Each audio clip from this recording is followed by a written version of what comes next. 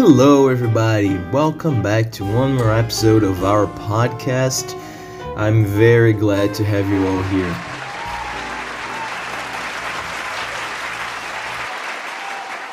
So, today, I'm going to talk about something that is very dear to my heart, and I know it's very dear to all of you. As you can see by the title, we're talking about music. We got some music facts right here for our music lovers out there. And I just wanted to point out that this is going to be a fun episode for me, and I'm sure it's going to be a fun episode for you too.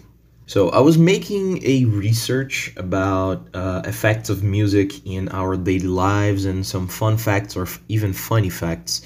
And I came across some pretty interesting ones that I want to share with you. Starting with the fact that singing in a group boosts mood. Exactly. So when you're singing in a group, your mood, your sentiments, your feelings all get a boost. Multiple studies have been conducted that prove singing as part of a group provides numerous physical and emotional benefits. Several researchers have discovered that singing is soothing and does indeed raise one's spirits and mood. When you sing with others, the body releases feel-good hormones like oxytocin, for example, and reduces the stress. If you have the opportunity to sing in a group, do it. It's going to make you feel better. That's why we feel good at concerts, because we have whole lots of people singing with us together, and that releases a bunch of feel-good hormones in your brain and your body. Isn't this nice? See, music is great for you, but another thing that I also found was the interesting fact that some people feel nothing towards music. Yes, it is completely possible to have people that have no emotion when listening to songs. There was this research conducted at the University of Barcelona, and 5% of the participants did not feel any emotion whatsoever. Didn't feel any chills or want to tap their feet when they were listening to music. Before y'all start calling this study subjects monsters, they were totally normal people that show levels of joy and even certain feelings towards other things like food and movies.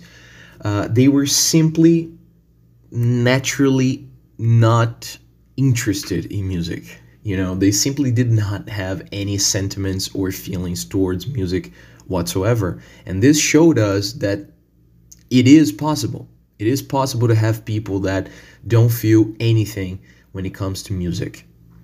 And they're completely normal. There's nothing wrong with them.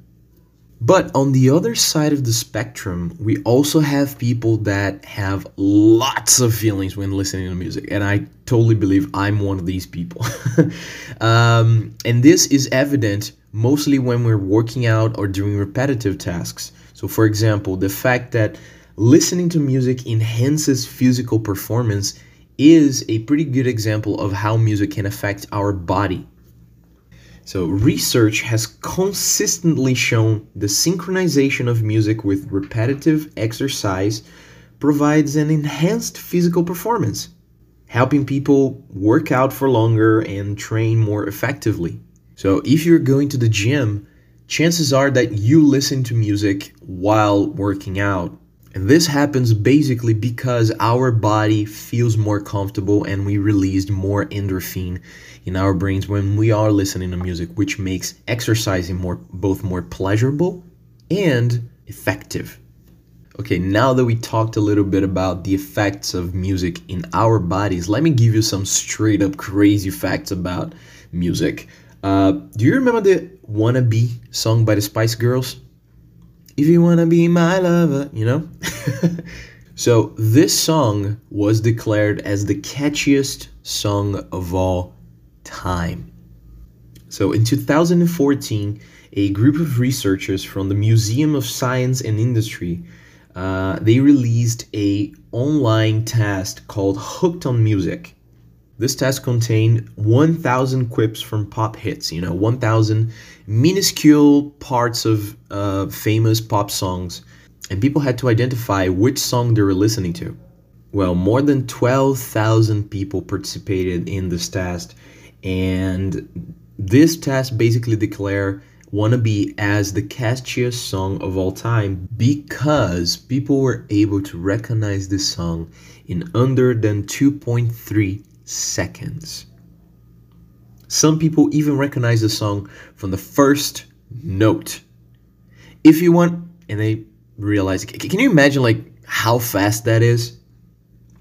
All of the other songs had an average of 5 seconds for people to identify them, and this song was identified most times under 2.3 seconds, thus declaring Wanna Be as the catchiest and most recognizable song of all time.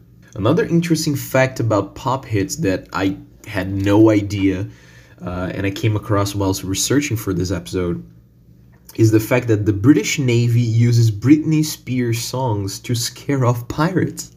Yes! Jesus, this is crazy. So, according to reports, the British naval officers play Britney Spears songs to scare away Somali pirates. The songs that they mostly use is Oops, I Did It Again and Baby One More Time. And the rationale behind this is that supposedly Somali pirates have a strong dislike for Western culture and music, which makes Britney Spears songs a perfect fit to make the bandits move on as quickly as possible. They don't trust the Western culture. So, good for you, Britney Spears. And with this crazy fact, we conclude today's episode about music. Of course, there are a lot of more facts about music that I wanted to bring or include, but maybe I'll do a second episode of this. But I'm afraid this is it for today, guys. So I hope y'all are having a great day, a great weekend, and we'll see each other in next week's episode. Thank you very much, everybody. Bye-bye. Stay safe.